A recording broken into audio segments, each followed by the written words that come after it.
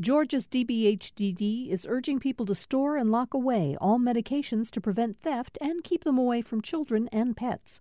Old medications can be disposed at Dropbox locations. Dropbox locations can be found at opioidresponse.info.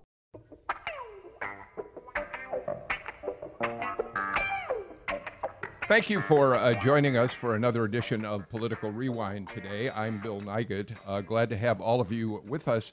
We're going to get a little bit of a jump today on August 5th on the celebration of the 100th anniversary of the passage of the 19th Amendment, the amendment to the United States Constitution, which once and for all, after long campaigns, after great controversy, finally gave women the right to vote in this country.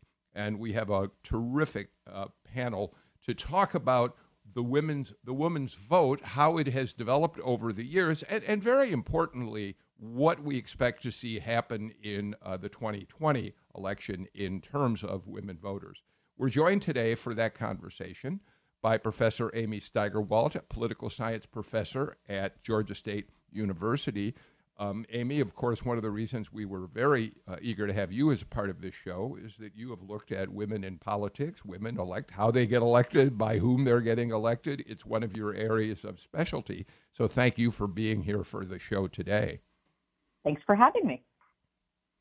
We are also joined by Professor of Political Science, Andra Gillespie. Dr. Gillespie is also the director of the James Weldon Johnson Institute at Emory University, which looks at matters of race and clearly has become very important to her work today. Andra, how are you? Glad to have you back with us as well. Thanks for having me. Yeah. We're also joined by two women who are fiercely partisan on their sides of the aisle. And it's one of the things we love about them. We're joined by Julianne Thompson, a Republican strategist. Julianne, a founder years ago, back in 2010, of one of the biggest Tea parties in the state of Georgia. But since then, she's gone on to work in state politics, in Republican Party politics in the state of Georgia and nationally. Hi, Julianne. Welcome. Hi, thanks for having me. Sure. And Melita Easters is back. Melita, of course, is the founder and the director of the Georgia Win List, which works on identifying and supporting women for office who are pro-choice. Melita, you have a remarkable women for a record for recruiting women. Julianne Thompson on this show has said on a number of occasions that she only wishes she could do as well in recruiting Republican women to run for office as you've done. Thank you for being here, Melita. Thanks for having me. All right, so let's get this going. I don't want to belabor the point, but just for a moment, let's talk about the passage of the 19th Amendment. I was looking at research on all this the other day, and I noticed that the Pew Research Center, had earlier in July released a study in which they talked to Americans about their views of what had happened in the aftermath of the 19th Amendment. And here's the lead of their report. 100 years after the 19th Amendment was ratified, about half of Americans say granting women the right to vote has been the most important milestone in advancing the position of women in the country. Still, a majority of U.S. adults say the country hasn't gone far enough when it comes to giving women equal rights with men, even as a large share think there has been progress in the last decade. Now, today on our show, we're not going to delve too deeply into the issue of equal rights. I mean, we know, for instance, that only a handful of women are CEOs of Fortune 500 companies, to take just one example of that.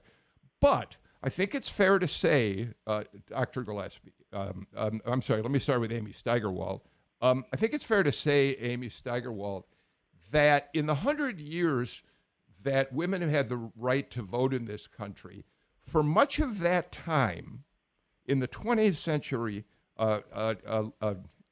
once they got the right to vote, they were pretty much voting in lockstep with their husbands at one point, there were many women who weren't even convinced they should have the right to vote. There's a famous anecdote that Theodore Roosevelt was a supporter of suffrage, and before the amendment was passed, he told a crowd of people, a crowd of women, please, you need to give women the right to vote. I wish I could convince my wife and my daughter of that. So for a long time, women had the vote, but it wasn't making much of a difference. That started to change dramatically with the election of Ronald Reagan in 1980. Have I got that right, Amy? Yes, and I think it is also important to note that while technically women were all granted the right to vote, right, in 1920, that was disproportionately given also to white women, right? There were still barriers that were in place, obviously, for minority women, right, and that started to really shift once we had the Voting Rights Act in 1965. That was trying to target some of those issues. But so starting in 1980, we start to see a shift. We start to see more women registering to vote. We start to see also the vote, which party they're registering for, and also where women are voting, starting to diverge more and more from their husbands and their fathers. And now what we see is actually pretty stark differences. Really in like the last decade, I think, is where it's really kind of blown up that we now see that women consistently turn out at much higher rates than men do. Women also support the Democratic Party at much higher rates than men do. And that really breaks down across sort of all racial lines, which I think is really important. And this is also where I think it's important to even look within areas. So, for example, like we talk a lot about sort of in general that, like, for example, people of color vote at lower rates than whites, but that's actually not true if we look at the combination and particularly look at Black women. Black women have some of the highest turnout rates of anyone. And so that sort of gets lost in the shuffle when we just look at it overall. Black men, the turnout rates are getting better, but they're not great. But Black women turn out at incredibly high rates and register to vote and are actually turning out in numbers that are high really there. And so that's been a huge shift that we've really seen. And it's also come along with, especially in the last decade, a huge number of women on both sides of the aisle, though, again, primarily on the Democratic side, of actually running for office as well. So just to make a point, Andra Gillespie, what happened in 1980 when Ronald Reagan beat Jimmy Carter, the vote showed that both men and women did favor Ronald Reagan. But for the first time, we saw a split between men and women in which women were very narrowly in favor of Ronald Reagan, while men voted for Ronald Reagan in much more significant numbers. Men, some 55 to 36%, women very, very close. And that was really where we started. That's the gender gap in terms of voters. Since then, women have tended to gravitate more to voting Democratic in elections since then, and more, just as important, if not more important, really picking up on what Amy said, they vote in larger proportions than men in virtually every election, Andra. So this raises some interesting measurement questions. I mean, there are some folks who might actually carry the mark back a little bit earlier, but it's 1980 is sort of the standard year where we noticed that this started to happen. But how we define a gender gap is actually really important. I do see some journalists who will define the gender gap by sort of taking sort of which group was least likely to vote Democratic and which group was most likely to vote Republican. And so the standard way that I actually prefer to define the gender gap is pick a party. Since we're talking about differences in Democratic voting behavior, we'll pick the Democratic Party.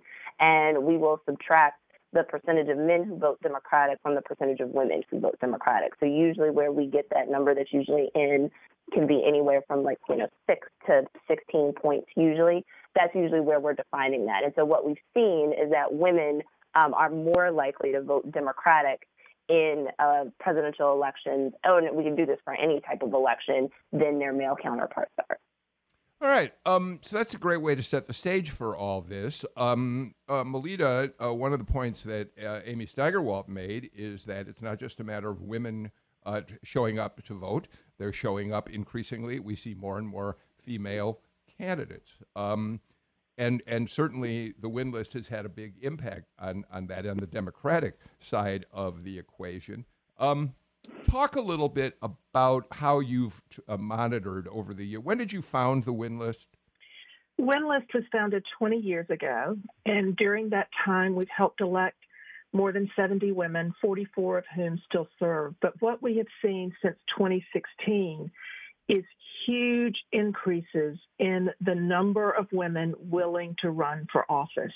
We had record-setting numbers of women run in 2018, and those records are broken now in 2020. And Win List has 54 women on the ballot in November. Well, 44 who will still be on the ballot in November. But the other thing that's very interesting, I think, for Georgia at least, is that in 2 congressional districts, we have only women candidates on the ballot in November. And in a 3rd congressional district, the woman is a clear favorite to win. And so we see, as a Democrat, we see the possibility of Georgia having 3 women in Congress for the first time ever in state history. We've had women in Congress off and on since 1940, but we've never had more than 1 woman from Georgia in Congress at any given time. So that's a pretty dramatic So mention shift. the 3 districts being, obviously the 6, Lucy McBath, the incumbent, Lucy facing McBath, Karen Handel, who has the a woman challenger. opponent, Karen Handel. The 7th, Carolyn Bourdeaux, who came very close to winning that seat in 2018. And then, of course, the Congressional District 5, you already had a Republican nominee running against the legendary Congressman Lewis, and now you have a Democratic woman selected as the Democratic nominee. So one way or another, Congressional District 5, long represented by the legendary Congressman Lewis, will be represented by a woman come January. So that will excite women turnout. One other quick question, and then I want to move on to get Julianne's take on all this. What is the success rate of women candidates running, say, for the seats that you have helped encourage women to run for? I don't know if you have an exact percentage, but in general, more than half are they winning? Are they having trouble winning? More than half of the women we endorse win. Now, we don't endorse every Democratic woman who runs, but more than half of the women we endorse do win. And at least 10 of the 17 women running for flippable House seats had higher voter turnout from for Democratic voters than Republican voters in the primary in that district. And the same is true for 4 of the 7 Senate seats. All right, Julianne Thompson, let's get you into this conversation. You have talked on this show over the last few years about how much you really have tried to encourage women to run for as Republicans in races, and you've been very candid in saying it's been a challenge. How is that shaping up these days? I mean, we haven't talked to you about this subject for a while. Is it continuing to be hard for Republicans to identify women who could be strong contenders on the ballot at various levels? Well, I definitely think that the women are there. The problem is getting enough momentum within the party structure and within the donor structure to actually be able to fund an initiative like the one Melita is doing on the Democratic side, doing that on the Republican side.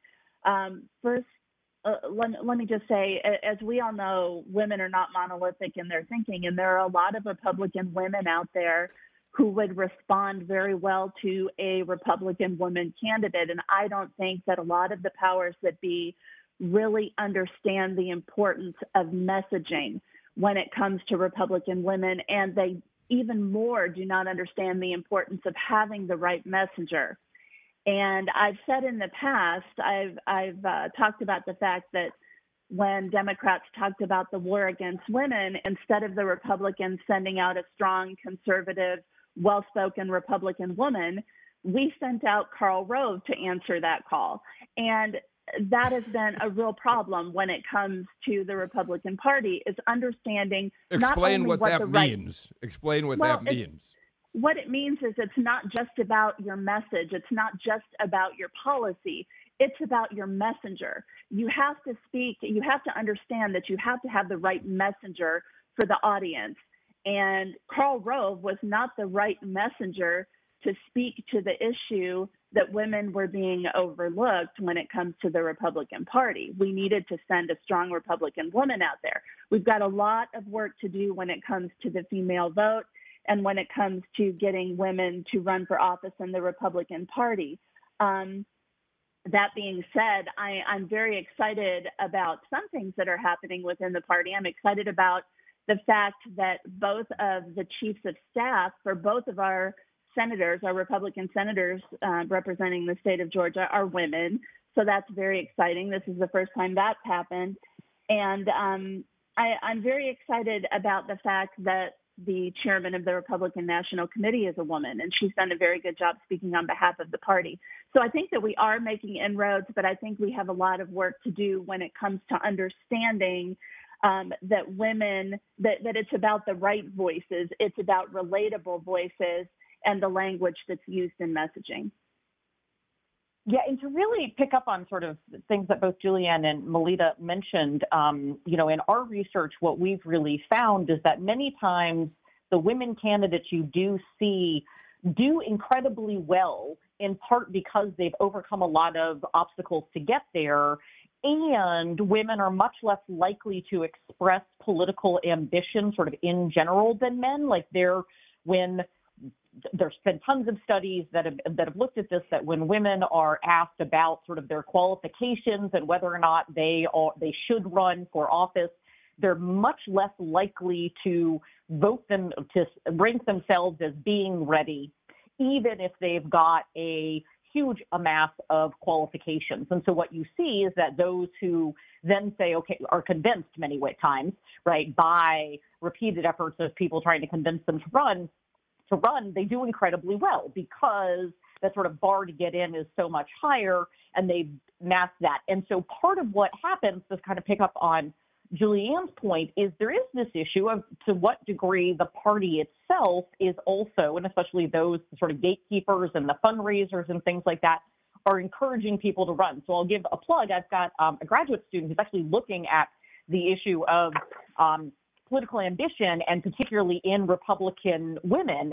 And part of what she's finding is that it's not an issue of sort of the eligibility pool, but what we do see is a lot less, Republican women are way less likely to report, for example, that they've been encouraged to even think about running for office, that they've been encouraged to think about promotions, that they've been encouraged to think about sort of going that. And the reality is the sort of flip side is that unfortunately studies continue to show that women have to be asked to run for office about 8 times before they'll say yes. That's fascinating. Andra? Yeah, so I just kind of wanted to build on what Amy was talking about with the pipeline literature and sort of what the connection is to all of that. The reason why women don't run for office, or the reason why women don't win for office, isn't a quality issue. Once you control for quality, men and women have equal chances of getting elected. The issue is sort of how we socialize women into thinking that they, in fact, can be leaders. And so when Republicans respond to attacks that they're sexist by having a man come and mansplain stuff, right? It sends the completely wrong optics. And it certainly shows a certain level of tone deafness, but it also evidences a certain sort of lack of sensitivity to what privilege actually looks like, because that's privilege actually operating in real time.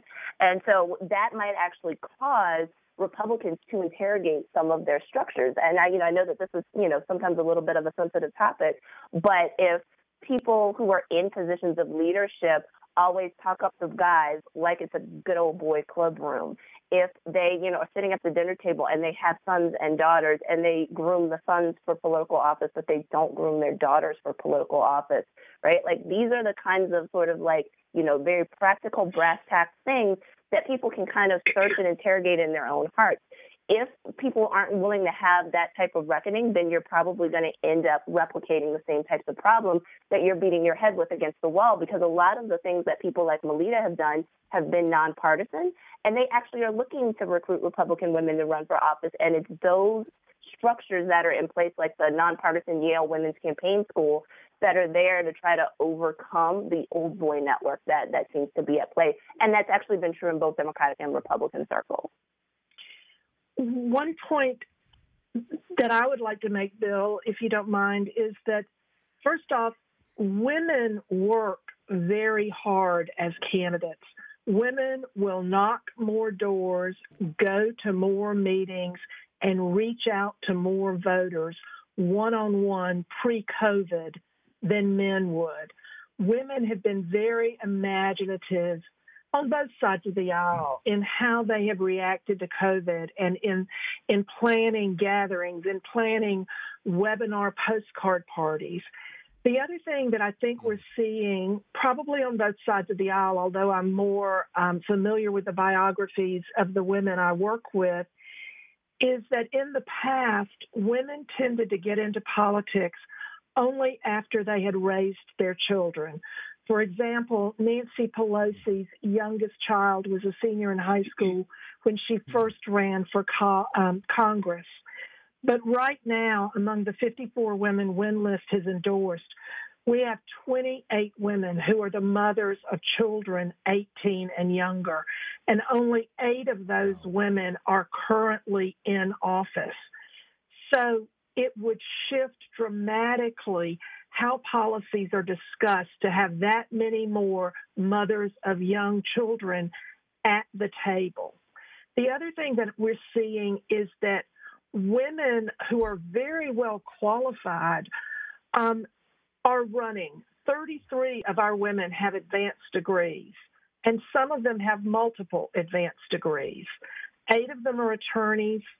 3 of them have scientific PhDs, including one practicing physician. So you have a different kind of woman offering for office. Thank you for that. Julianne, before I take a break, I want to get you in again. Sure. I have 2 quick points. First, I wanted to build on what Andra and Amy had said just a few minutes ago. It's not about the fact that women are not possessing the right qualifications to run. A lot of times, I think that we find, and we find this even on both sides of the aisle, women, when they have political ambition, they're called overly aggressive, and they're painted as such. Men are called ambitious, women are called aggressive. So there's a certain stigma, I think, that in some circles that have been put on women who are politically ambitious. But I'll tell you what a Republican congressman, a former Republican Georgia congressman, told me about 3 years ago when I was asking him what the problem was in Washington, D.C. when it comes to women leading projects and when it comes to quality work. He said, when it comes to work in general in Washington, if you want to know what is wrong with Washington, D.C., and if you want to understand why things do not go as they should and why there is not enough quality in Washington, D.C., all you have to do is know that work is not given to the most qualified people. Work is not given, projects and leadership positions are not always given to the most qualified people. They are given to your friends. They're given to the beer buddies. They're given to the guys that you go have a beer with after work. That's who the projects are given to. And he said that's the way it's always been. And he said, hopefully that's not the way it will always be. But he said, Julianne, you're never going to be an after-work beer buddy. I have got to tell you, we got to get to a break, but I've got to tell you, Julianne, you made the comment. When I see, and I want to talk a little bit about this later in the show, but when I see Kamala Harris, one of the parent Biden's possible choices for VP, talked about in a critical way as too ambitious, I find that completely outrageous. It recalls for me, I covered Jesse Jackson's presidential campaign a little bit in 84, but very extensively in 88. I was on the road with Jackson a lot. And it was the same thing with him as an African-American male candidate. He's too ambitious. We celebrate ambition in white men. And now women are being accused of what Jesse was back there in 1988. So, look, I come out of a household with two very, very strong women, and I would put either of them up to any man in any job they wanted to take on. So thank you for making that point. Let's do this. Let's get to a quick break. When we come back, really important trend that seems to be developing, which suggests that women are increasingly, there's a huge wave of women moving towards voting Democratic. We'll talk about that after these messages.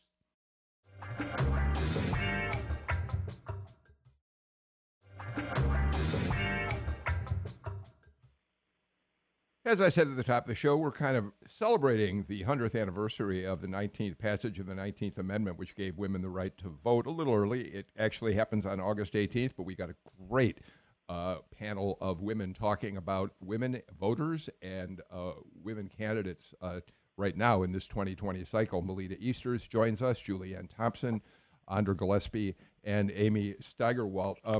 We are going to talk. I want to come back to this notion about Kamala Harris and the other women who Joe Biden is apparently considering. And I want to get to that in just a couple of minutes. But before I do, I really want to talk about, and Andra, let me start with you on this. Brookings put out a report, I think fairly recently, in February. And here's the top of this report. I'm going to read a little bit here, and then I want to get everybody to weigh in, starting with you, Andra. They say the future is female, how the growing political power of women will remake American politics. The most profound change in American politics today and in the years to come will result from a massive movement of women into the Democratic Party. As this realignment takes place, Hillary Clinton may well go down in history as this century's equivalent of Al Smith. Al Smith was the Democratic nominee for president in 1928 and the first Roman Catholic ever nominated by a major political party. They go on to say he lost the election, but when Franklin Roosevelt ran in 1932, he attracted all of those Catholic votes that Al Smith had, and it gave him an enormous advantage in the vote. He won by a large margin. And so Brookings says Hillary Clinton is doing that for women moving to the Democratic Party. And I'm just, first of all, Andra, what do you think about Brookings' conclusion there? Well, I don't have any issue with the notion of the idea that the future is female, but I do want to problematize it a little bit, or just make it a little bit more complex. So I don't necessarily credit it Hillary Clinton, per se, with driving women to the Democratic Party, because as we've seen, this gap has been apparent for at least 40, and some people would argue 50 years. So, we didn't need Hillary Clinton to get us there, all due respect to her. And also, part of the reason why the Democratic Party is so female is also because of structural issues related to race, and I don't want to ignore that. So even though we do see gender gaps across racial groups, what those gaps look like and sort of where they fall is different for different racial and ethnic groups. So yeah, there's a gender gap between black men and black women, but we're talking about the difference between, 96% Democratic voting and 87% Democratic voting. And that's a big difference than when you're talking about the same type of difference between, 55% and 45%. And also, it's exacerbated by other types of structural issues. So part of the reason why African-American women turn out at such a large rate and play such an outsized role in Democratic politics is because, even though this is true for both black men and black women, blacks are more likely to be tied up in the criminal justice system, black men even more so. And so black women end up playing an outsized role in politics because there are just a number of men who cannot vote because they are currently incarcerated or they're in states where they may not have gotten their voting rights back yet. We know that's kind of fluid and that changes over time. And so the Democratic Party really looks sort of very female and democratic, and that's largely being driven by the fact that you have women of color. Like when we talked about sort of single women in the mid-aughts, that was largely driven by the fact that women of color are less likely to get married. So, it's fine. I don't dispute that, but I also want to put more texture to it and make it more complex. Well, let me just very quickly on that point, Julianne, thinking specifically about November 3rd, 2020, I take Andra's point about African American women being hugely oriented towards voting for Democrats, but when President Trump, as he's doing currently, tries to court clearly white suburban women, talks about them as housewives, a term that we really, if I use that term on the air, I wouldn't have a show tomorrow. That's not helping encourage white women, especially in this case, to turn out for the Republican ticket in the fall, Julianne. It's a problem for your party, isn't it? Well, I think it's really important that Republicans understand issues that are important to women. And I'm sure that the four of us who are on this panel right now are probably not in agreement on a lot of policy issues, and that's perfectly fine. But I think what we are in agreement on is issues like justice reform, public safety, jobs, equal pay for women, child care. Those issues are extremely important to women on both sides of the aisle. And that is something that, going back to the messaging issue, when I talked about the Republican Party and I talked about the right messenger, this is going to the right message. We need to be talking more about those issues and the stance that Republicans are taking and the moving forward, as you will, that the Republican Party is doing when it comes to those issues. And I don't think that we've really put those issues into focus enough to speak to the suburban women who are going to decide this presidential election. And again, I go back to the right messenger, because when it comes to women, in the past in the Republican Party, we were the people that they said, oh, well, she's a nice lady. Let's have her lead a phone banking group. Or let's get the Republican women together to do some envelope stuffing. That's not the way it is in 2020 anymore. And for people in the Republican Party that still view women as that way, we are not going to win with that sort of a message. And, political consultants need to understand, for them, it's mostly just about meeting benchmarks and metrics. But for women, it's about relatable voices and relationships. And I think that, looking at some of the messaging that the Democrats have done, although I disagree with a lot of their message and I disagree with their policies, they've done a good job at building relatable candidates who have a message that women can relate to. And I think we have a lot of work to do as the Republican Party when it comes to messaging to women, just like I said before. Thank you. There was something, Bill, that I thought was very interesting in the Brookings study, and that is there were two sentences. The increasing attachment to the Democratic Party reflects a deep-seated belief by women that most Republican men don't see the world the way they do. And then a few sentences later, it said, 81% of men identifying with or leaning toward the GOP perceive that the, quote, obstacles that once made it harder for women to get ahead are largely gone, end quote. So that cluelessness amongst Republican men about where women stand and the fact that women still face huge obstacles when it comes to equal pay and child care and so many of the other things. I find myself loving a Keb Mo song right now about Put the Women in Charge, which says, one of the lyrics is, here we are standing on the brink of disaster. Put the women in charge. And we are on the brink of disaster economically and with this pandemic. And I think the pragmatic approach, the compassionate approach women in office bring to setting public policy is something that many voters are ready to see. So I'll give a total shameless plug here. So the title of the book that I wrote with my colleague Jeff Lazarus is actually Gendered Vulnerability, How Women Work Harder to Stay in Office. And so we were looking at women who had won and then what it means for them actually in office and the type of work that they do. And what came out of the interviews that we did up on Capitol Hill are that even the women who are elected don't feel like they've made it. They constantly feel as though they have to prove themselves to the voters, but also to their colleagues, right? And really to their male colleagues, that they, in fact, should be there, that they should be respected, that their views should be heard.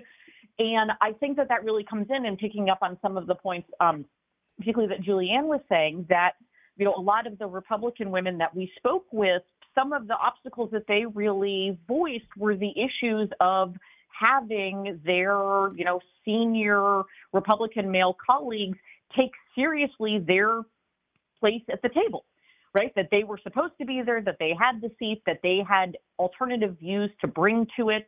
And we sort of saw that, I think, in some one that, you know, was on one hand sort of a funny situation, but on the other hand not, was when there was the discussion, right? Remember back during the Affordable Care Act debate about maternity coverage. And one of the men said, well, I don't need that. At which point one of the women responded, well, but your mother did. And in fact, everyone's mother in this room did. And it was that thing of, had there not been a woman in the room, everybody would have said, well, yeah, this isn't something that we need. Whereas having women in the room makes that difference and allows us to look sort of more holistically. But it's also about ensuring getting those votes. And so that's really, I think, one of the sort of broader issues is that it's not, and I think Julianne made a great point about this, it's not simply about the message, but it's also the messenger and understanding about whether or not the message, in fact, is even being heard and who is getting to express it.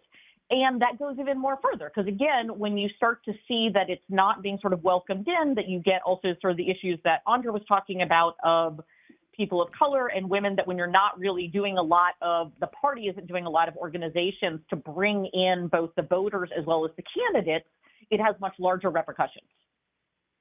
And to kind of build on Amy's point, when the room is homogeneous, that's kind of when bad decisions get made. And so to sort of build on the healthcare example, you know, there was a point at which it was all men who were making decisions about women's health care with respect to the Affordable Care Act. And it's like, how can you do that if you have no idea what it's like to get a breast exam, if you've never had to get a pap smear before, if you've never had to take a pregnancy test?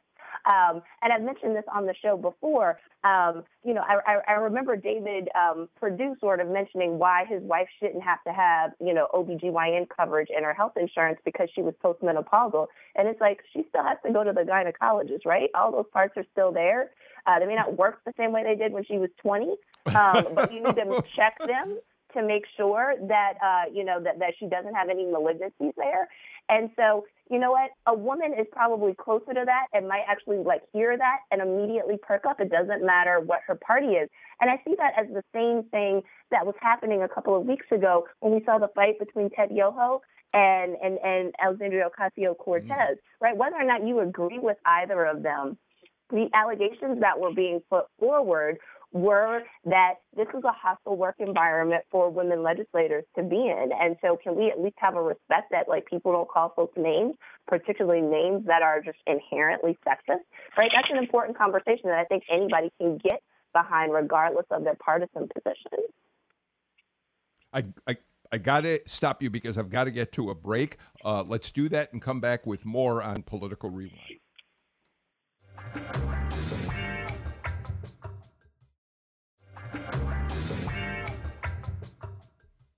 Professor Andra Gillespie, Professor Amy Steigerwald, Julianne Thompson, Melita Easters join us to talk about women in politics right now. We're not going to have a lot of time for this because I really do want to talk about the Biden VP choices, which obviously right now appear to be female. But Amy Steigerwald, as I was researching for this show today, I came across a term that was completely new to me, guardian women, which seems to be the term that has taken the place of soccer women. And according to All In Together, the progressive women's group that works for civic engagement by women, they call them, they are largely white, married, over 50. They live mostly in suburban areas, have incomes over $50,000, and don't typically have college degrees.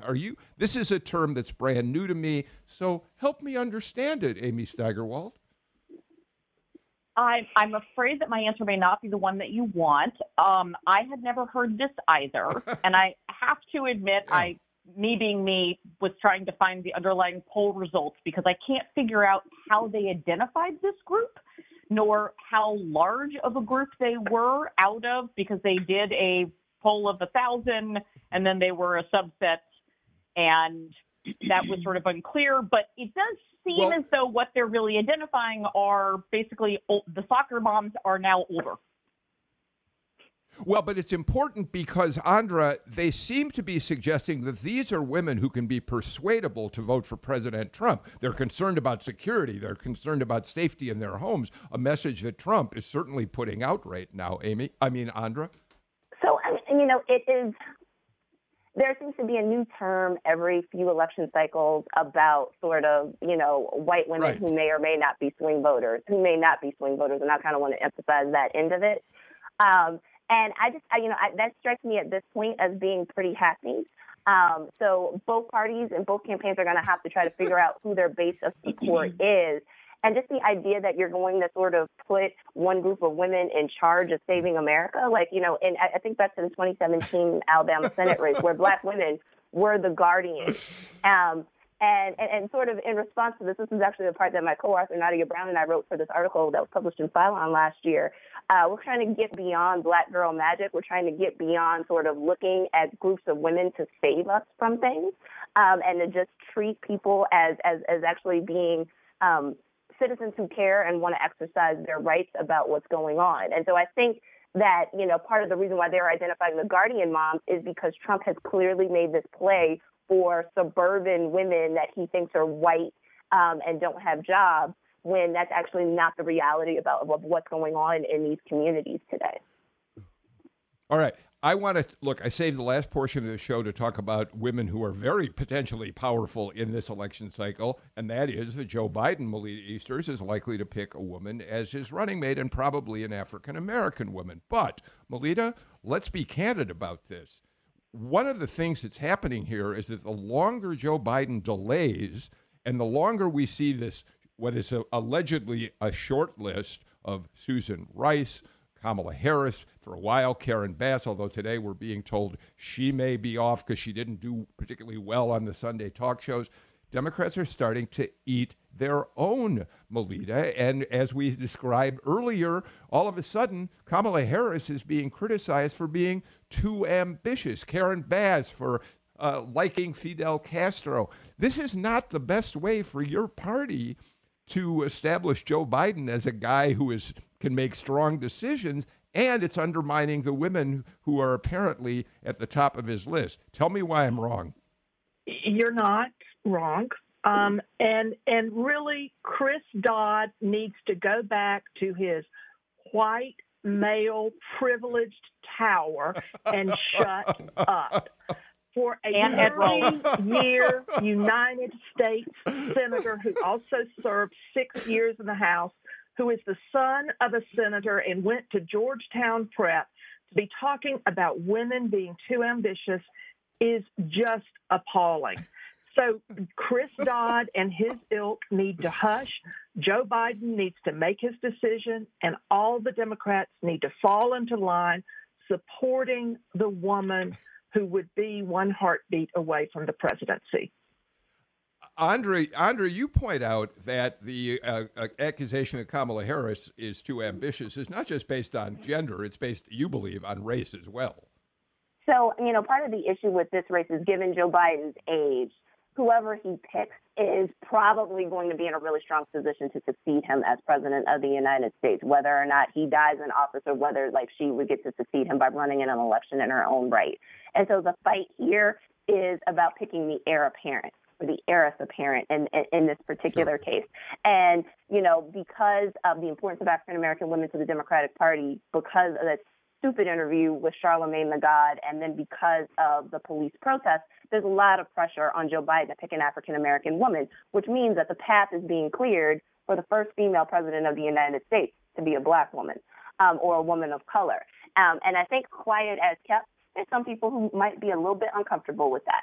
And so this is the reason why, African-American feminist scholars in particular coined the term intersectionality to talk about those differences where women don't always work together or work in each other's best interest because race sometimes trumps gender in terms of thinking about this. The same thing happens within African-American communities. And so I think we have to be honest about sort of what's going on here and learn to check our privileges and sort of check sometimes what is actually informing some of our behavior, right? Which is not necessarily being done magnanimously. It's being done for really sexist, selfish, and racist reasons. Julianne? Well, I mean, I agree that there's definitely a double standard going on there. But I will also say that there is a big difference between accusing someone of being too ambitious and accusing someone of liking Fidel Castro. There is a big difference there, and I do think that Congresswoman Bass has made some statements that she should not have made and that are going to reflect poorly on her when it comes to making it through the vetting process. That being said, I mean, of course, I'm not a Democrat, but if it were my guess, it would be between Susan Rice and Kamala Harris. I mean, that's what I'm hearing from most of the Democrats that I talk to, that those are their two top picks because they feel like that they are, Susan Rice has no votes to haunt her because she hasn't ever held elected office before. And Kamala Harris is, she's seen as a politician and not an ideologue. So she's seen as a lot safer of a choice than someone like Elizabeth Warren. So that's my take on that from the Republican side. Well, I'm glad you said that. I'm going to give it to you in a second, Amy, but just so stop, put down your phones. Don't tweet me. I was not suggesting that thinking Fidel Castro was a hero or of some sort and accusing Kamala Harris of being ambitious were in the same ballpark. Simply, they were both examples of Democrats eating their young. I mean, criticizing their own potential running mates in that field. Amy? Yeah, so I agree with everything that's been said, and just maybe to sort of piggyback a bit more off of what Andra was bringing up is that I think it is important to sort of really put in stark terms what we're seeing and sort of the not only sort of gendered lens, but there is a race lens too that's being put on this discussion. No one accused Pete Buttigieg of being too ambitious when he decided to run to be president. Right. We're now talking about the potential choice of vice president and women who have served in public office much more than he has, who have won statewide races, who have been there, right, many of them, and put in their time and are highly qualified, are now being accused of being ambitious and in a negative way. Right. And that seems sort of odd. Right. Like, why is it that all of a sudden that we don't find it odd that a mayor of a fairly small town, when he decides to run for president, of course, when, right, women who have served in, have been the national security advisor, when women who have been the attorney general of the largest, right, one of the largest states and have been a senator from that state, when women who have helped, create independent agencies, federal independent agencies, right, that when they get talked about, somehow their ambition is problematic. Right. And so we do put that on sort of all women. We particularly put it on women of color and sort of, again, change that somehow. Right. I mean, Kamala Harris to sort of focus on that one, that somehow the fact that she's been Attorney General of California, that she's been a senator for quite a while, that she has that there's something wrong, that she should think that she could serve in that office. And we need to think about that. Right. Why do we have that difference in reaction? And why do we find that so crazy compared to Mayor Pete? Well, one other very quickly, because we're running out of time, Andra. It's bad that Democrats are being so tough on the potential running mates here. But as I said, and it kind of got lost, this is also starting to feel, I mean, the Democratic convention starts 1 week from next Monday, and Joe Biden has continued to delay a selection here. It does not, I would suggest that it doesn't necessarily do his image any good the longer he delays on this. Does it, Andra? No, I mean, I think if he's delaying because new information came out about Karen Bass, then this is actually a very wise move. And I remember because 4 years ago, the Democratic and the Republican conventions were a week apart. I remember writing my op-ed about Tim Kaine's selection from Cleveland. So, in all honesty, it's actually not that late, and it's actually a very modern. The whole sort of vice presidential sort of selection thing is modern, but also sort of picking them before the convention is actually even more modern than that. So, I think he'll be fine. Julianne, a quick comment before we have to go. I was just going to say John McCain actually announced that he was going to be picking Sarah Palin, I think, 2 days before the Republican National Convention. Yeah, all of that is correct. It's just that it's the Biden campaign that keeps delaying. They've said we're going to do it by now. We're going to do it by now. They're the ones who put it up. By the way, a last comment. We're completely out of time. As we talk about women in politics, we should not forget to mention that a woman, Cori Bush, in Missouri, unseated a long-standing 10-term Democratic congressman from St. Louis. She's an activist in the AOC style. She unseats an African-American male. Another victory, perhaps we could say, for women in politics. That's it. We're out of time for today's show. Melita Easters, Julianne Thompson, Andra Gillespie, Amy Steigerwell, thank you for just a terrific conversation. It was a real pleasure to listen to all of you. We're back again, of course, tomorrow. In the meantime, I'm Bill Nigut. Please take care and stay healthy. See you tomorrow.